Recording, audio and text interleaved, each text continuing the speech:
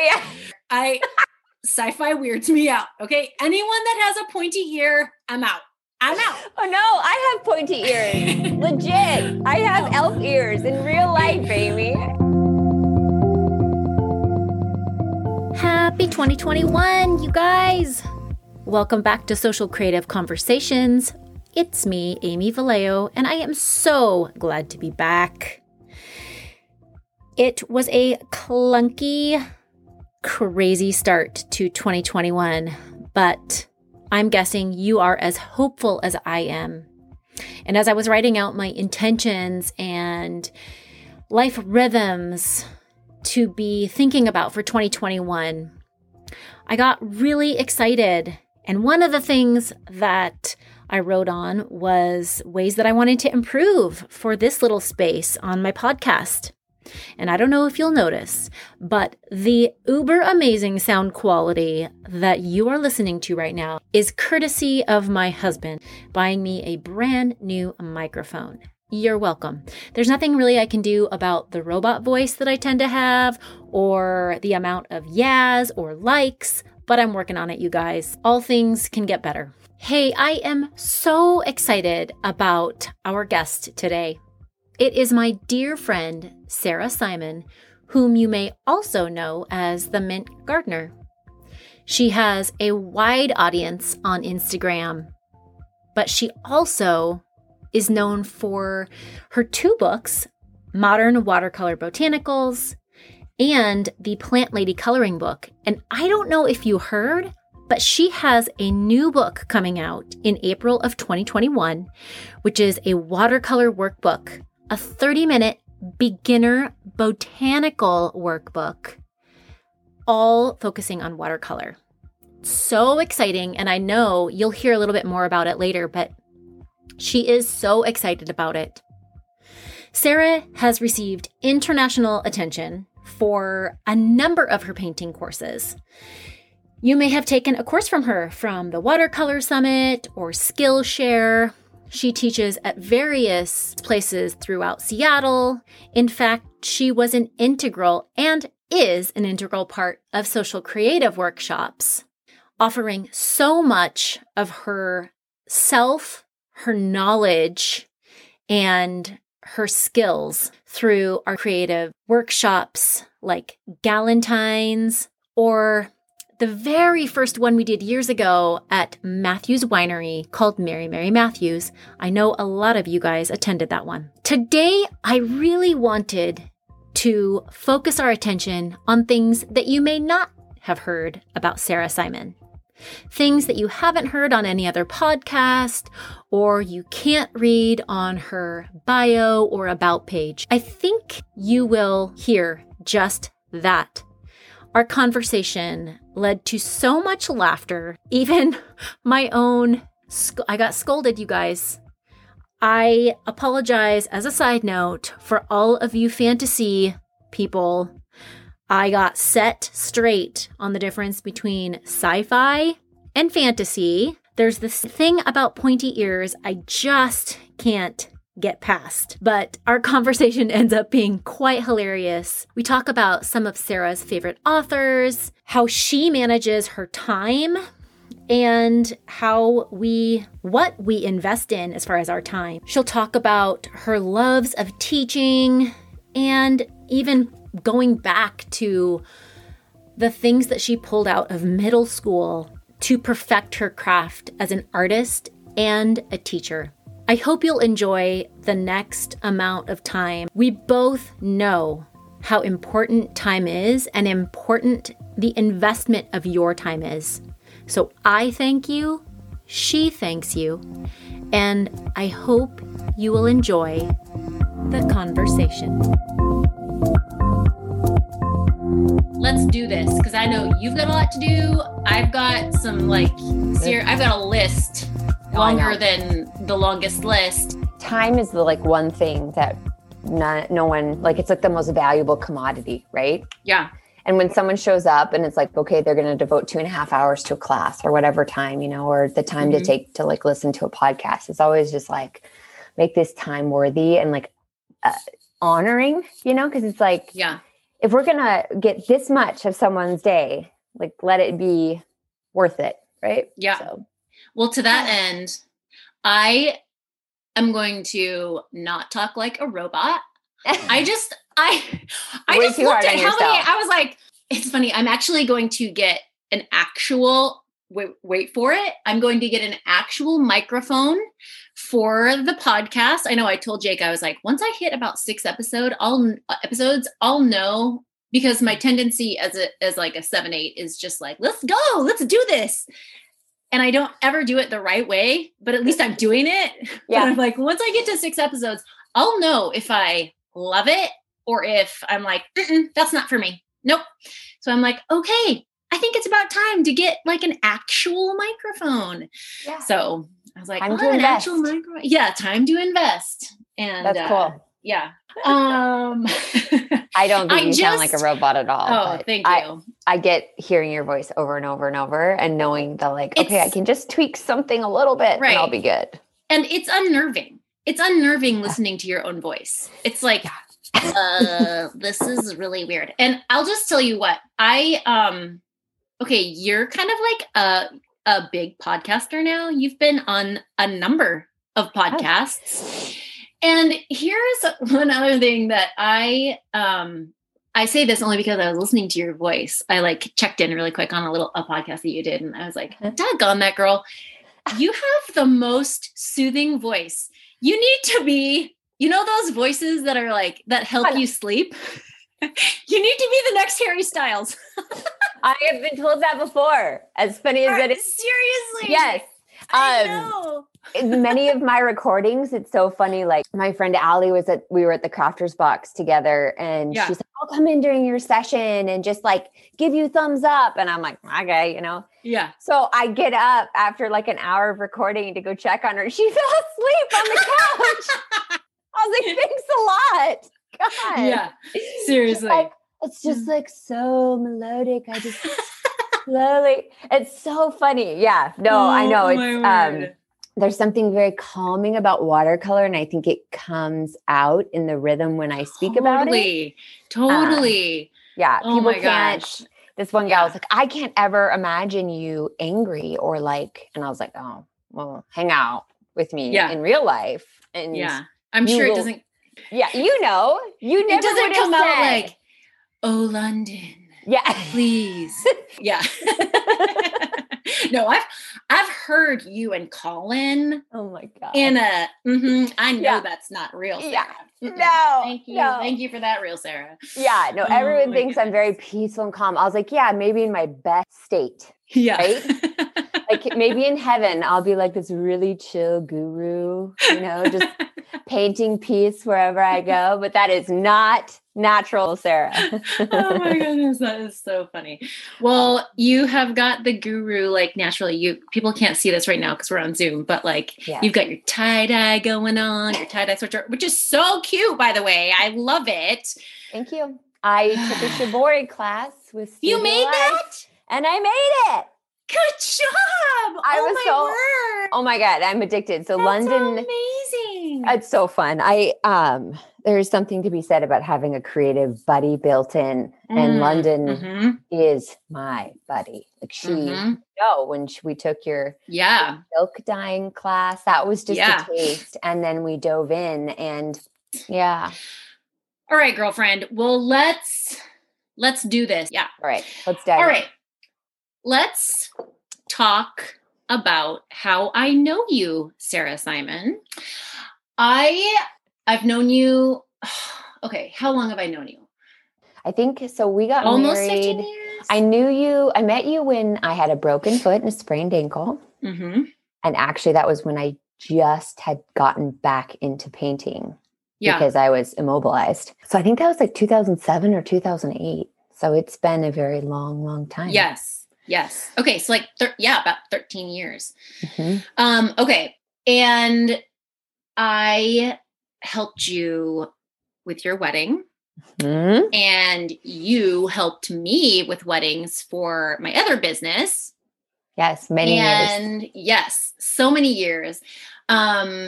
Yeah, that was like right when you started painting. I remember Jake and I coming by your apartment when you lived over in Inner Bay. Huh?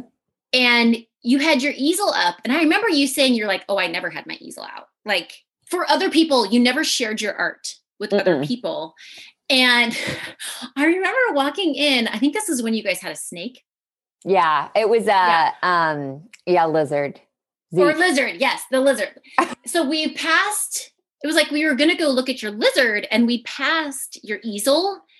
And both Jake and I were like, holy crap. What in the world? And actually it was the boat on the water in the Calming of the Seas, which we actually have in Ollie's room because I bought it because I love it so much. But that is what you were, that was one of the things that you were working on. And we just looked at it and we were like, oh my gosh, I can't even believe that is like, she's such an amazing artist. But so of course you're known for the Mint Gardener, but our conversation for our podcast is really to get to know the woman behind the artist, so to speak. So I want to get to know you as a person a little bit more. We usually ask people within the audience that either you have or that I have, and we gather questions. So things that people wanted to know. And then of course I had some questions, but as we're getting to know you, the gardener behind the mint,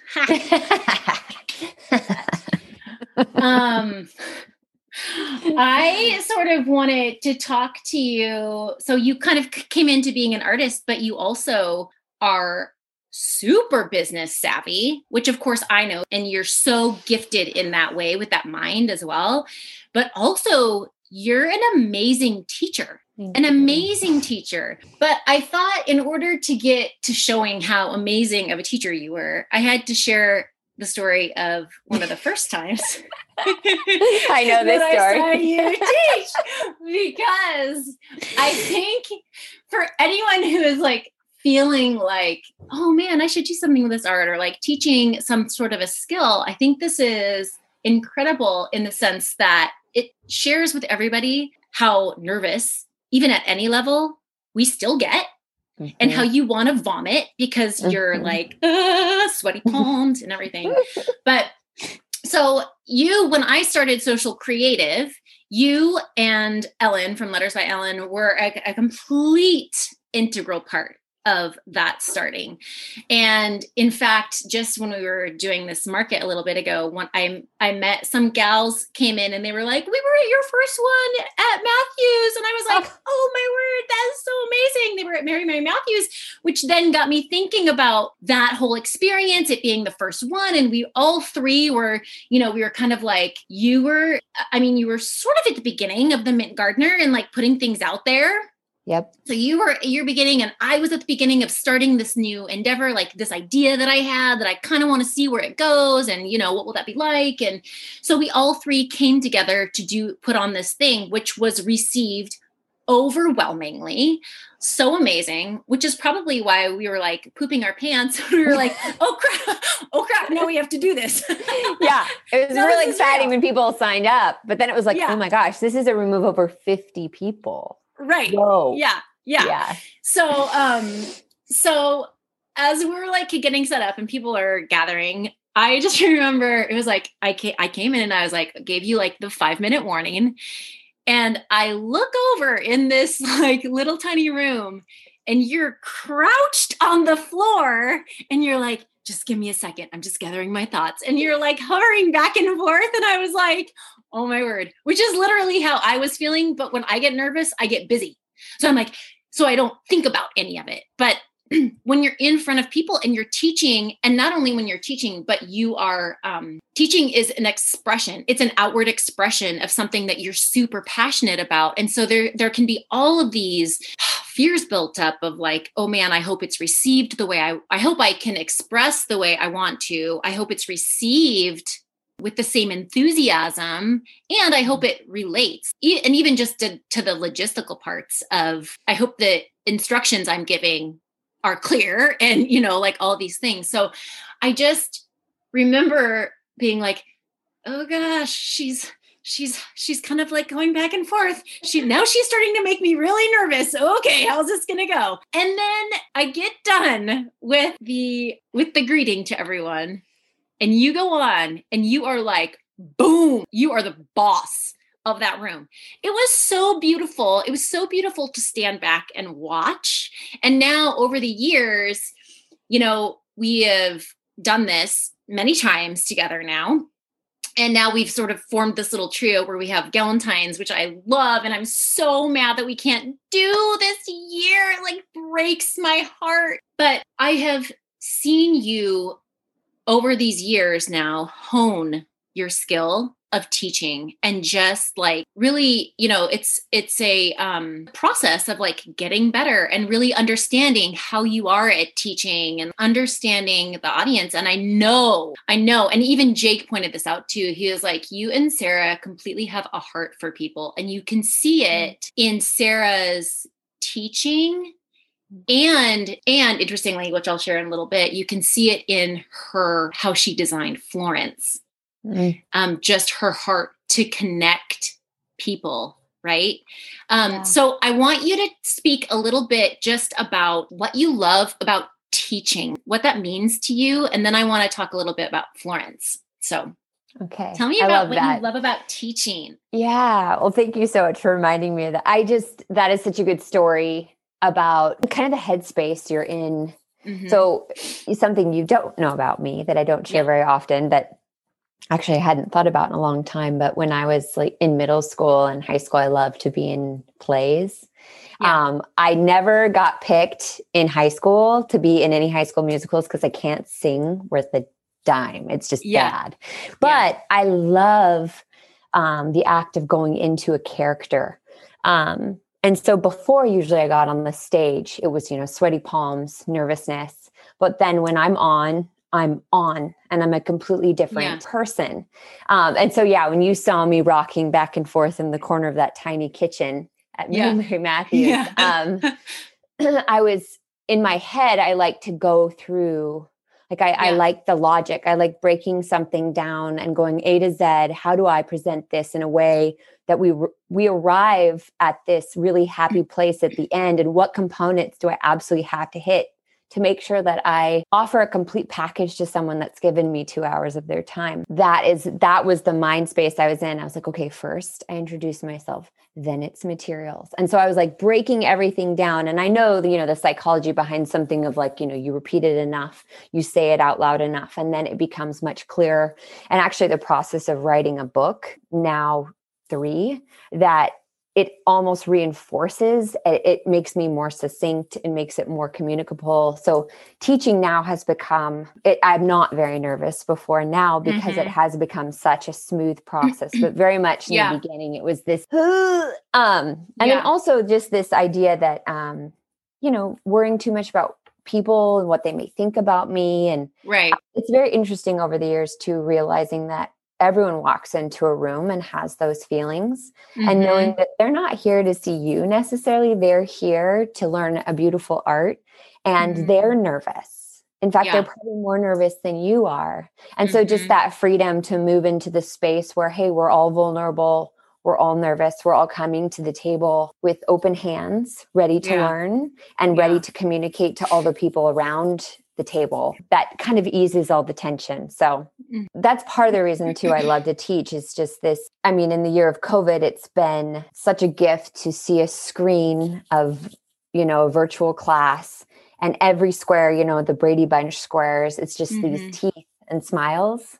And it's something I didn't realize even going out in Seattle, to the grocery store, you don't see people's teeth anymore. You don't see the smile, and you see an eye crinkle, but it's really hard to read. And so it's like a ray of sunshine having a class. And I know you feel that too. Like there's something about standing there and having just these smiles reflected back at you that's just a feeling like nothing else. So that is one of the reasons I love to teach. Another reason I love to teach is I think for so many years I was an artist inside and then wasn't able to express it. So I was a very frustrated artist.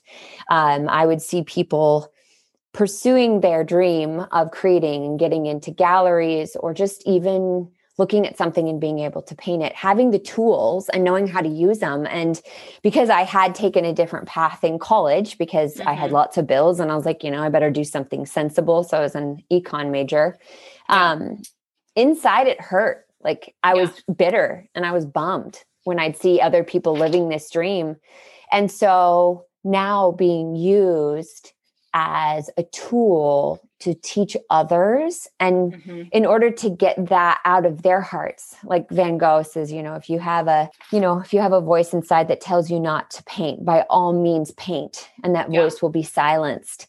And this idea that we're creative beings, we need to create in some sort of way. And if you're showing up at a watercolor class, you have some kind of calling in you that is calling you to create. And the fact that I get to be a part of that, when for so many years, all I wanted was a tool to get me there as well. It just feels very, very healing and very calming and fun, just fun. Yeah. That's teaching for me. Yeah. That's such good stuff. I totally agree. I totally agree. I'm curious about something, and maybe the world has heard you already talk about this, but I haven't. So talking about Florence and her fascinations, and speaking of you and what I know about you, I'm curious because you're sort of introverted, extroverted. You definitely have introverted tendencies and you absolutely have extroverted tendencies. You're like this perfect mix. And I'm curious, are you Florence? Like, are there parts of you that are Florence? Because, right, she's always hiding behind something, but she also puts herself out there. Like, think about all the things, all of her fascinations that she has. Even like there's been Florence with tattoos and Florence just exhibiting a more extroverted side. I'm just curious of like how much of you is in Florence. I know, and even just from observation, and Jake and I were having this conversation this morning about Florence. Why were we talking about Florence? Whatever. That's such an honor. Thank you. I love that she comes up in conversation. Well, we were speaking to it because he was noticing, he was like, you both are amazing connectors of people. And Florence, Sarah, in creating Florence, is a very creative and intentional way of connecting people. And it shows her heart for all people, because Florence is not one person. She's not one person. She is everybody. And so it shows your heart to just love all people and connect all people, because everyone can resonate with her. She's not, she's not defined at all. And so she gets to be extroverted, introverted. She gets to like be a cat lady, but also, I mean, like I have a Florence on my wall and she's freaking shaking a champagne bottle. Like she's out there and she's loving life and she's savoring all things, and she can be everybody. And so I'm just curious, how much of you is in her as she's sort of created for the masses?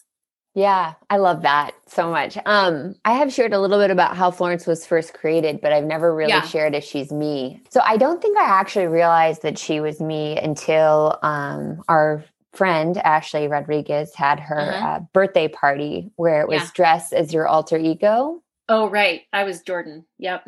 Yeah. I remember. It was a fantastic party. It was. And it was such an interesting. So as my husband, Colin, pondered who his alter ego would be, it was like a light bulb went off in my mind. I was like, oh, I'm Florence. I know I'm her. There was something about her that whenever, like everybody kind of dreads to write the Instagram post, or just like if words aren't flowing, you're kind of going, oh my God, what am I going to write today? Yeah. But whenever I put myself in Florence, like as I was speaking from her perspective, it was like I had all the words and they knew what to say. So it was almost like if I could put the mask of Florence on, this idea that this woman was loving and kind and hopeful for everyone, it removed this fear of people, or this fear of like, oh gosh, what am I going to say that's clever and witty? Florence always knew what to say. So there is a little bit of me in there. It's interesting. Yeah. The fact that she always covers her face. I originally actually did draw a face for her and I immediately erased it because that's so interesting. Yeah. I drew her she became someone, and then I was like, it was too defined. She became someone. It's amazing when, like, the idea of, masks, we become someone with the features on our face and the mannerisms. And it's amazing how even a painting, like how you paint the eyes, can affect the whole feel, right? That's why the Mona Lisa is continually a subject of debate. It's like, what is she really thinking? It's this featureless girl then became someone that could do all the things because, she didn't have to be defined. So there was definitely an introverted part of me that liked to hide behind that. And then also I love the idea that art can bring hope and can bring people together. And that's, I think, when we all come to the table, like when I teach, I notice that, it's all generations, all people in walks of life. Some people have been artists for 20 years. Some people have never picked up a paintbrush. And yet by the end, that entire table is friends. They may vote differently. They will make different amounts of money.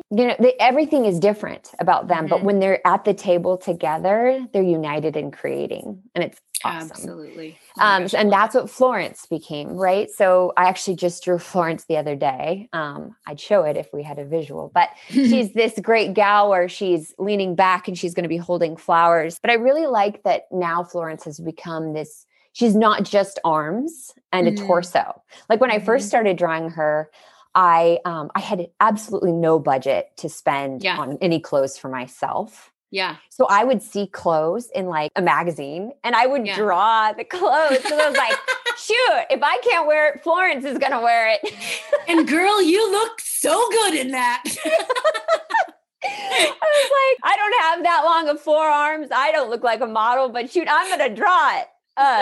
But that's right. Yeah, that was the beginning. Like those were the first, like, I'd be like, oh, I really like that style. I'm like, I'm just going to draw it, So now though I've definitely moved to drawing her whole body.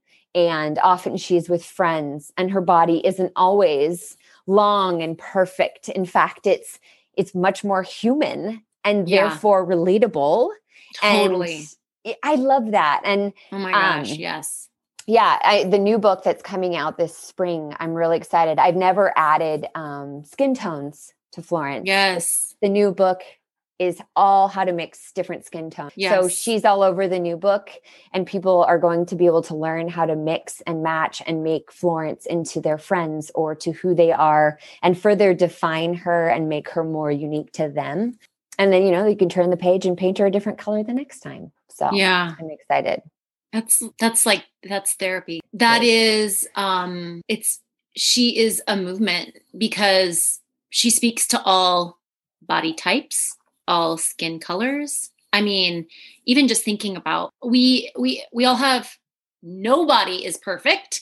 We have scars and all sorts of stuff that are our badges of honor that we get to carry with us, which act as sort of like into our story. We get to tell these stories from what we wear, right? And she gets to be that for people, right? Even as far as like, when she had a sleeve of tattoos, like those all tell stories, so it's I love that. I'm excited for that third book. Thanks. That's really exciting. I'm really excited. Yeah. And I just recently did, I thought Jake will probably like this because we'll have to do this for him. But I just made my first plant papa. So it's Florence's counterpart. Oh, it's my first male that I've drawn. Oh my word. And it was an old neighbor, a dear friend. They moved, but she contacted me for her son. And so I knew Garrett when he was like 6. Oh my word. Now he's a grown man and he likes elephants. And so we did a sweater with an elephant on it and he's holding elephant ear plants.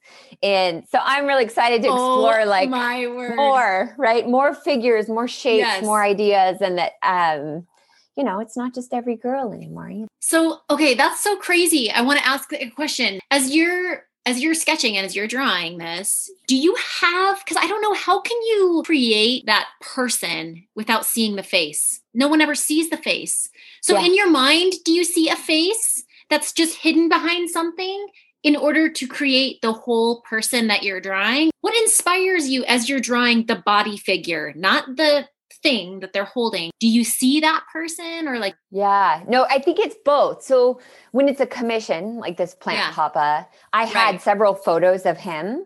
So like I kind of create a mood board. That's usually when I have a commission, like I'll run it past the client and be like, hey, like, is this like the right color tones? How about this shape? You know? So I definitely had pictures of his face in front of me. Okay. Yeah. Which definitely, you know, they dictate how a body moves, right? It's part of who you are. But a lot of my Florences, I don't actually see their face when I create. And it's interesting because I see creating as kind of a dance. It's a relationship between the artist and the tools. And you make a move. And actually my heels are often bruised because I'm always stepping back to see what that move that I just made on the paper, what that then communicates back to me. And so it's a dance. So I'm constantly stepping back going, okay, it's your turn. What are you saying? And then I go back to make the next move. So it's definitely like the process almost informs itself when I'm creating. And if something starts to turn the wrong way, that's when the eraser comes, or that's when I'm like, no, this is going the wrong way. Like Florence, I just did. I actually ended up losing it. I have no idea. I never lose originals, but it's gone. So and it wasn't hitting what I wanted it to hit. So I started over. And that's kind of my theme for this next year is like, if it's not right the first time, I'm going to do it again. So yeah. Oh my goodness. That's amazing. Well, since you mentioned Instagram and the ever cumbersome hour-long brainstorming session. Maybe you don't have this, but I'm like, oh my gosh, what am I going to write about? Now I feel the time crunch.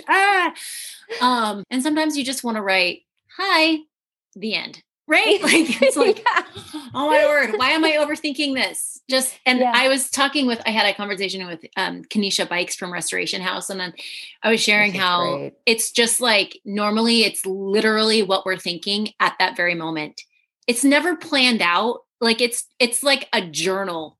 If you want to know our lives, read our Instagram posts, because I'm not trying to like have these beautiful words. I'm literally just probably saying what I've been processing that week or whatever. But I wanted to ask you something, because in a lot of your posts, you start off with beautiful quotes or poems or inspirations from authors and poets. And I know that one of your favorite authors is Madeleine L'Engle. I wanted to kind of ask you a little bit of what connects you to her. What do you love about her? Because I also know that you, I'm going to try and be nice, but we all know how I feel about sci-fi. Oh yeah. For the audience out there, sci-fi weirds me out. Okay. Anyone that has a pointy ear, I'm out. Oh no, I have pointy ears. Legit. I have elf ears in real life, Amy. I don't freak you out. Yeah, okay. Amy, I will never forget that Marco Polo. We were communicating and going back and forth, you, me, and Ellen. And finally you're like, Sarah, what are you wearing? And I'm like, the shirt for the Dark Crystal. And Amy was like, what is this nonsense here? I was like, it's Jim Henson, puppets. And she's like, and why are you watching that? I'm like, oh my God. My lifeblood, baby. I love the Dark Crystal. Yeah. You and Jake both. Jake's always up watching some like wackadoo thing. And I make it for probably about 10 minutes of it. And then I'm like, as soon as like he's watching, what is he watching right now? Oh, I probably love it. You absolutely would love it. I mean, people are blue and it's like, they've got 3 eyes. It's just like, it's cuckoo. But I'm usually like, and I'm out. Enjoy your show. That's amazing. 10 minutes and I'm good. Okay. Yeah, anyways, but I know, this is not really sci-fi, but she writes a lot of books, which are fiction, science, Christianity and that kind of thing. And she melds those worlds together and speaks a lot to that. I'd love to just hear a little bit more on what you love about her. And because I do know I've heard you speak just love language about her. Yeah. So maybe share a little bit more about really what connects you to her.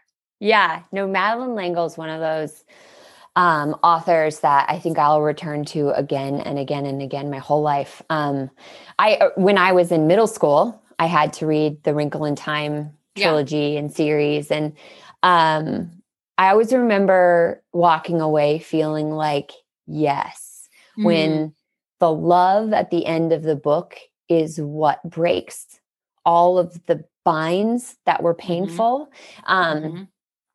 That made sense to me, even at such a young age. And you and I both know, as much of our friend group, we all went through kind of an interesting shattering of faith, and a lot of people struggled and floundered. And I still, to this day, struggle a bit with the idea of church, but I know Jesus loves his bride, and community is so crucial, which we've all seen this year. But Madeleine L'Engle was actually a really big part in wooing my heart back to a softness. I think that when I'm wounded, I back off, I close off, and I get kind of just kind of sharp. I get sharp. I think that's the best way to describe it. It's just a sharpness. And Madeleine L'Engle's words about Jesus, I know he used them to woo my heart back to him and to soften all of my hard edges. So Walking on Water was the first one I read. And I can't even remember how I found it. I think I was reading A Wrinkle in Time again. I returned to it because I was like, I have to read this again. I kind of returned, like I read 1984 again, A Brave New World. I kind of went like back through middle school and like, why did I have to read The Scarlet Letter? And I'm like, oh, I totally get this now. But A Wrinkle in Time was another one of those, it's like, you could read it in a few nights now. And there was a sweetness to it that I hadn't felt in a long time. And so Walking on Water was, I think it probably came up suggested next. And I was like, what? She writes books for adults? Yeah. And I started reading it, and you know me, I'm not a crier. I feel like sometimes emotions, like it's too much for me. It's too exhausting, and I just don't even want to go there. So I shut it down and walk away. But for her, it was like, I just got in the bath and just, blubbered and read every page and then told everyone about it. So she also has the Genesis trilogy where she walks through the Old Testament and just relates these biblical figures, these people in our lives that we've heard about, like, Noah and Jacob, and weaves in science and the fact that as Christians, we shouldn't be threatened by scientific discoveries. If anything, they should lead us to more praise for our Creator and this joy that God is not able to be put into a box. That he's a God that's much bigger than we can fathom, and thank God for that. Right. She challenges me intellectually, she challenges me spiritually, and she invites me back into relationship with God. So my husband and I, we recently went on an RV trip, quarantine approved. And there's lots to be said about that. And best trip ever. I'm really happy we did it. I am not an RV person. I'll just say that. But we were able to listen to her book together on Audible. Oh, cool. Yeah, it was the first time, like I've shoved books at my husband, but he I'll read a page and I'll be like, yeah, that's nice, dear. But we listened and it was awesome. The conversation came out of it. It was just so dynamic and it was really good. That's just so cool. Yeah, I strive to be worthy. I feel like I'm trying to gather tidbits that are interesting about me so that one day, when I meet her in heaven, I actually will have something to contribute to a conversation rather than just sitting there like, fangirling her. So, well, she writes, right? Like the way she writes, she blurs real life with fiction. And that's your that. Florence. That is, oh my gosh, maybe she'll like Florence. Yes. You're blurring the lines between real life and fiction with Florence. I know. Yeah.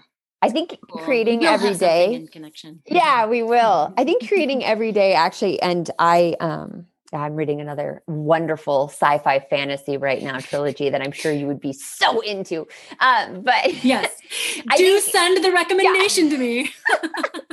But I do feel like almost living in that world of part fiction and part story is what Colin has commented on it many times. He's like, I think you are able to live in this world where you can escape both with painting and with the stories you read. Totally. And it has made this whole quarantine thing pretty manageable for you. And I was like, that's kind of how I did my childhood. Like I lived in books and story. Right. Yeah. So, yeah. That's awesome. I love that. It's a plug for fantasy, Amy. Yeah.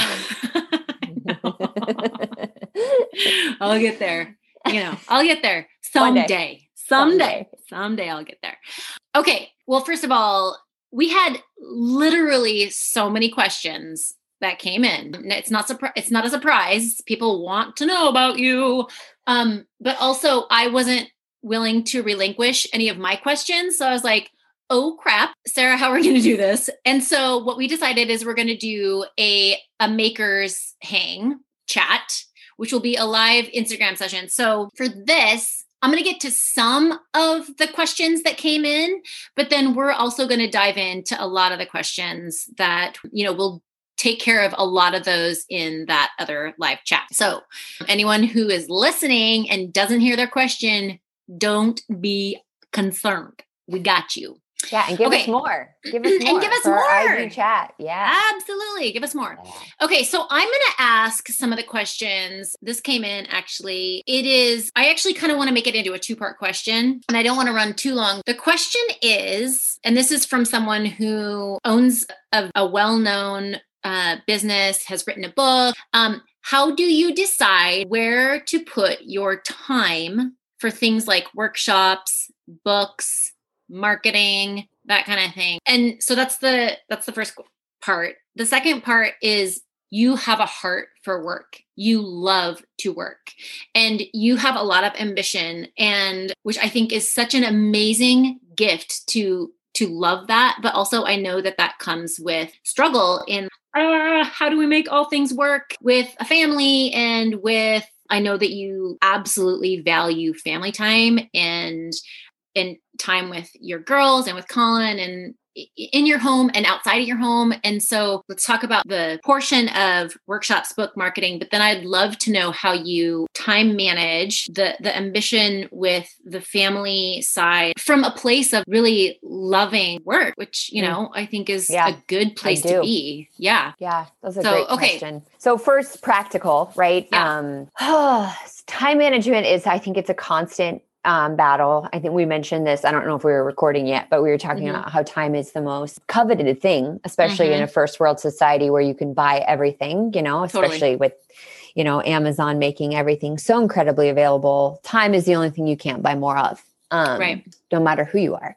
Yep. So it's interesting. I actually had this conversation with my publisher about a year or two ago when they had a new baby. And he's like, I really try to sign off at 5 every night, And I started thinking about it. And for me, when I had a 9-to-5 job, I tried to stay within those bounds. But as a creative, I actually struggle very much with finding a schedule that works. Yeah. And I've started to realize too, after having kids and seeing that life comes in seasons, I've been trying ever since then to kind of realize that time is precious, every day counts, and that it doesn't have to be traditional to work. Yeah.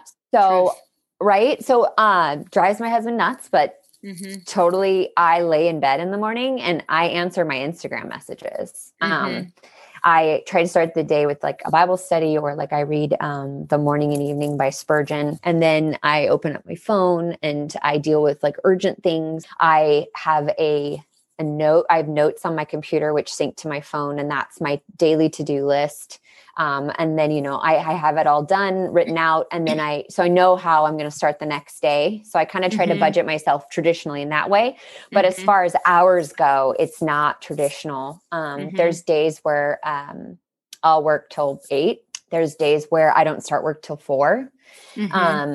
I have to make sure that I budget time in with my 5-year-old Savannah to play American Girl dolls because I know by the time she's 9, she's not going to want to go to prom with Felicity with me. And I'm like, fighting. I am like, this is so fun. But seeing her is fun. Yeah. Every day is different. My family has to come first. But I also know that I'm a better human when I make time for myself. Yeah. And, we know that eating healthy is good for us. We know that exercising is good for us, two of which I fail regularly trying to do. But another thing that's very important for me is checking things off and feeling like I've achieved and I've created. So knowing that I have a few things I need to accomplish and letting myself go, okay, my worth is not defined. I have to constantly remind myself, my worth is not defined on what I am achieving or accomplishing today. But I do like my hands to be busy. And I do believe I was created to have, like, God wouldn't have given me these desires to want to create or to knock things out if it wasn't for his glory. So there's a desire in there that I have to fulfill, but then I have to balance. And so some days I do it well, and some days I do it absolute crap poor. And I hear about it from my family. They let me know that, hey, you weren't around enough, or you were in your studio too long. But then there's other days, like last night, it was 8:00 and the girls were having a dance party down here, and I was labeling photos and editing videos, and we exist together and among one another, and we just learned to make it work. So that's kind of answering it the same two-part in one, because it's hard to separate family and to-do lists, especially in COVID. Like, I don't have 6 hours of school time when the kids are gone. My season will look very different next year, but this season right now is you fit it in when you can. And like Monday morning, it was crazy. I woke up and it was 5 and I was like, I'm awake. I'm going to go and open up my emails. And for some reason, my emails had not been syncing. And so I was like, weird. Like last week, I was like, gosh, it's kind of quiet. I was like, I was kind of expecting a few emails to come back and they didn't. I was like, it's the holidays, like good for them. And everyone on vacation early. Yeah. I'm like, wow, cool. Okay. So then Monday morning I sync my emails and there's 205 emails. And I'm like, oh shit. Oh, that's where they were. And I don't know why it didn't sync. So it's just bizarre. So I was like, well, I'm up at 5. There we go. Let's do this. Yeah. Here we go. Totally. I mean, that is exactly it. I started work yesterday at 4. Yeah. I mean, it just was like, you got to fit it in when you can. It's interesting because I was talking to Lauren from Lark Rising about this, and she's like, I'm a night owl, but I also am like up until 2 or 3 in the morning because I start work later on in the evening because my days are like, I do kids and that kind of thing. And I was trying to get one of the episodes of the podcast out. And so I was up until like midnight, 1:00 in the morning, because that's how it fits. But then I was like, okay, if I just do a couple of late nights, once we, then I'm going to take 3 days off or whatever. And I'm not even going to touch it. I'm just going to, so it's not conventional, right? It's so different. And as a creative, some people have work, different work shifts, like swing shift, graveyard, like they work odd hours, they have kids, whatever your rhythm of life is. Yeah. You have to be able to be liquid and fluid in that. And it's the only way to be productive in a world where there's so many demands on you. It's also very conducive to a creative cycle. So it allows me to give myself permission if I'm in a low of my creative cycle and I'm having those lies coming at me that are saying, you actually aren't a painter. You aren't any good. You should just give up now. It's the well is dry. Right. Then those are the days where I'm like, screw you. I'm going to go play American Girl dolls. So, and it allows me to give myself that permission. And then, it allowed me to go on that RV trip. I was like, I am not going to be able to create with my hands for a week, but it was amazing when I allowed myself to have a low in creativity. The return was like, I was up till 2 a.m. painting, just living my best life because I had stored up that, creative. Yeah. So it's cool. I mean, it's chaotic, but I think I cannot be idle. I just, I start to I think that's twitch. Probably, I twitch. I do. I'm like, I have to do something with my hands. Yeah. I actually brought like crafter's box with me on the RV because my friend Samantha Hemleva. Hemleva. I did her Himleys. And so I was like polishing brass and cutting brass as I'm sitting in the RV, like shining my phone flashlight to see where to like connect the brass. And it was hysterical. And I was like, can't you just sit and look? And I was like, nope, got to be doing something with my hands. Yeah, exactly. Oh, that's so funny.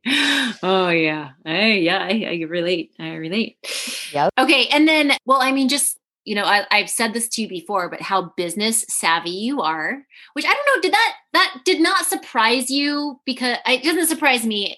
Although it was like you were using all of these, because you were in a corporate world at a tech company before, but it's interesting how you take those skills and then you kind of morph it, but now you're doing it for your own thing, a different dynamic, Mm-hmm. And so just as, in this question where I was talking about like workshops and marketing and all of the different buckets that you have to do in order to keep your business growing and to wherever you want it to be, right? Like just even like practically, how do you spend more time on marketing? Your social is part of that. Right. You had to put together your own book launch. Yeah. All your spots on your book launch. That's pulling in all of these different skills that you've had. So, and cool. Also just knowing how many you have to decide, how many workshops am I going to do? Who am I collaborating with? Like all of those things. How much of your business time is spent creating versus balancing the books and the marketing and the blah, blah, blahs? Yeah. So I would say I probably spend too much time on the business side because in this world you have to. Like I probably should have someone managing that for me so I could paint more and enjoy more, but I just don't make enough money to hire someone to do that, to be totally frank. But yeah, when I was at the big tech firm, an average of 200 emails was every day. So I learned, ways to cope and to put things in folders and to, to not be ruled by the tyranny of the urgent. I think if we're always answering the screaming call, we never, ever, ever grow. We're always just reactionary. Mm-hmm. And so there's times like I was getting to the point where it was all red blinking in about September, October, when no one went back to school and holy crap, I took on too much. I did not realize this. I ramped up like a normal year and realized I don't have the capacity to actually ramp at this when I have kids at home. So I scaled way back and just had to say no to a lot of things, which it like inside dies a little bit when I have to say no. But what I've realized is no doesn't mean no forever. It just means not right now. And that's what I told people. I was like, I am overwhelmed and you won't get the best Sarah if we do this now. Let's revisit in a few months. So I think building that time in for me, especially as a creative, because I know if I'm spending all of my time answering emails, all of my time taping up Etsy orders, like I'm not painting. So like I try to do Etsy orders once a week, do all the taping and everything. And if I'm overwhelmed, I shut my shop down. I just close it. I just close it and that's okay. Yep.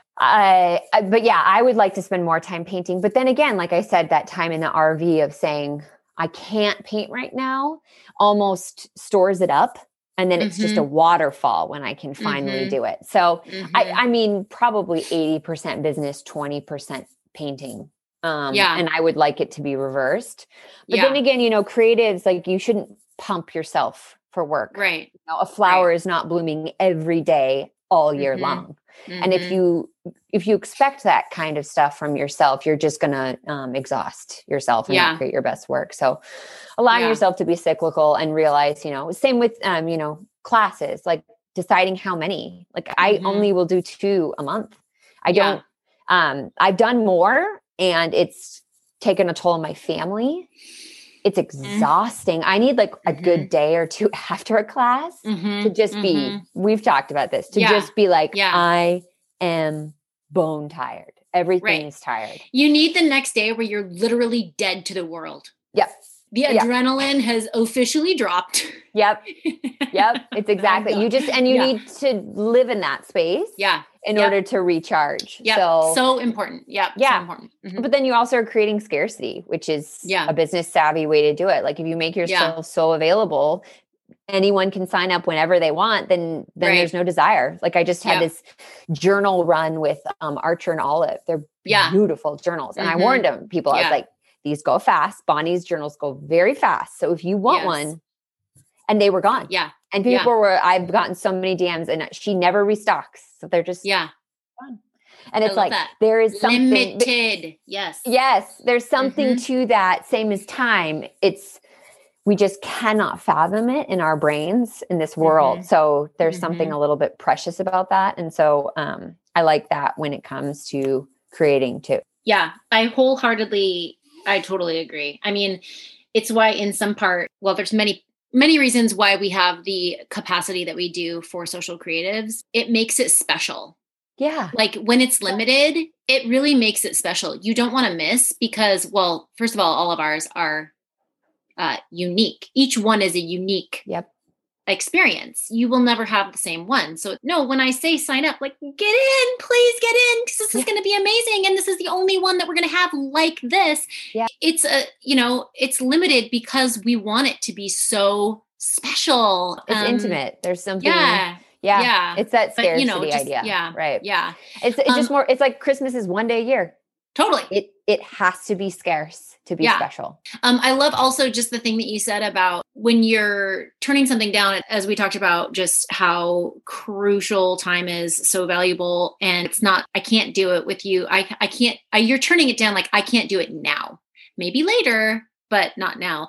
I think it's funny because as a small business, I think there's so many people who are often, or maybe not shocked by this, but the idea that you do it all. You have your hands on all the parts, which is why you kind of have to carve out all your time. But yeah, I love that. I can't do it with you. There is a reason why you have to say, not right now. Like I just don't have the time space. It's not you. It's me, And everyone's just been so grace-filled about it and amazing. Totally. And I think everyone just, I'm hoping that this attitude continues as the world doesn't return to the before times, that there's a new time that's created. I'm really hoping that we can continue to be more graceful and continue to be intentional about time, because I feel like that's what we've had to be. And I miss people so much. And I never thought I'd say that. The introvert in me is like, who are you? But I miss just that interaction and that specialness. But I'm like, we really have to work hard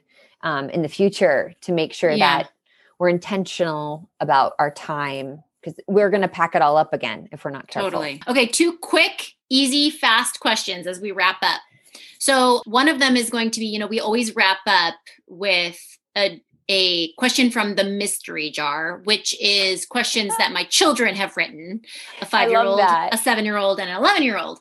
But one of the questions that I pulled happened to be one of the same questions that was sent in by the audience. So first, I'm going to get to another quick question, which I thought was really interesting. What music are you currently listening to while you paint? Oh, I love that question. I know. Funny. I literally just wrote an Instagram post about it last night. Like I said, when the inspiration to write comments does not happen immediately, but when it does, I'm sitting in the bath and I'm like, oh my God, that was fun. Yeah. So my music that I listen to, it's funny. It changes all the time. So like when I tell Alexa to play something, it's my favorite list. It goes from like Billie Eilish, Hall & Oates. Who else is on there lately? Oh, the girls would know. I'm so bad at artist names, but that's kind of like I go like we'll go from classical Bach over to Billie, and it feels completely okay with me. So that's what I listen to. That's a good that mix. Or silence. Yeah, that or silence. Yeah, that or silence. Yes. If I'm doing a new piece or something I really have to focus on, I need silence. But other than that, I'm jamming. Love that. Okay, so here's the mystery jar question and the question that got sent in. The question was, what is your biggest pet peeve? Or as my kids said, what is your pet's peeve? That's amazing. For for the mystery question, you answer it and I will also answer it. So you go first. Okay. Well, ironically enough, we do have another lizard, Amy. Did you know that? Oh gosh. Of course. Okay, so what's your lizard's peeve? It's my pet's peeve is he doesn't like to be held, and he's a bearded dragon, and his beard turns black when he's like gets really dark and shadow, and he's telling you don't touch me. So that's his peeve. What's my pet's peeve? Gosh, there's so many. Oh, I have a shoe bin on like my front porch. Yeah, and my entire family puts their shoes around the shoe bin. And not in the shoe bin. Oh, so, yeah. It's probably really hard to get those shoes. They're like, I'm going to wear them again. I'm going to put them back on. I'm like, you can get them in the bin so that I can walk. So that's probably my biggest pet peeve is the shoe bin. Drives me my goodness. bonkers. Oh my gosh. But yeah, random. Okay, what's yours? Mine is, this happens to me literally all the time. So it's my biggest pet peeve. You know, when you're at a stoplight and the light turns green, it's the 1 to 2 seconds in between the light changing where someone decides to pepper me from behind with their horn. The light changes, and then I am literally putting my foot from the brake to the gas, and someone peppers me in those seconds in between. It is so entirely annoying. So annoying. Hilarious. So that's my pet peeve. And somehow it only ever happens to me, never to Jake or any other driver. But don't ever, if anyone is ever listening to this and is behind me, don't ever pepper me because I will come at you. You don't even want to know. That's amazing. That's so funny. Okay. Well, thank you, Sarah, so much. You know, I just love you. I really love you as a person. And I love you as the artiste and friend. And thanks for giving your time. And I will chat with you again when we have our live chat. So I hope people tune into that as well. That'll be really fun. Thanks so much for having me, Amy. These are fun questions. They're unlike any of the other podcasts. So I think it's going to be really fun to listen and kind of see what people think. So I'm looking forward to our next chat. That'll be good. Awesome. Okay. Well, you go on with yourself and you go plug into a sci-fi movie or something. Oh, you're awesome. I think I'm going to do just that. All right. My tie-dye with my beanie. Go watch my sci-fi. Good choice.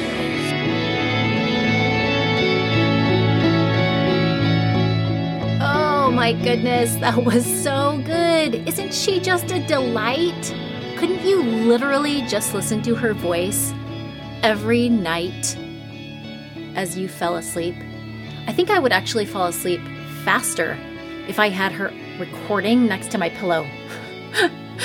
Anyways, she needs to be like a voice coach or something. Anyways, that was such a good conversation. I hope you came away getting to know a little bit more about Sarah Simon, the person.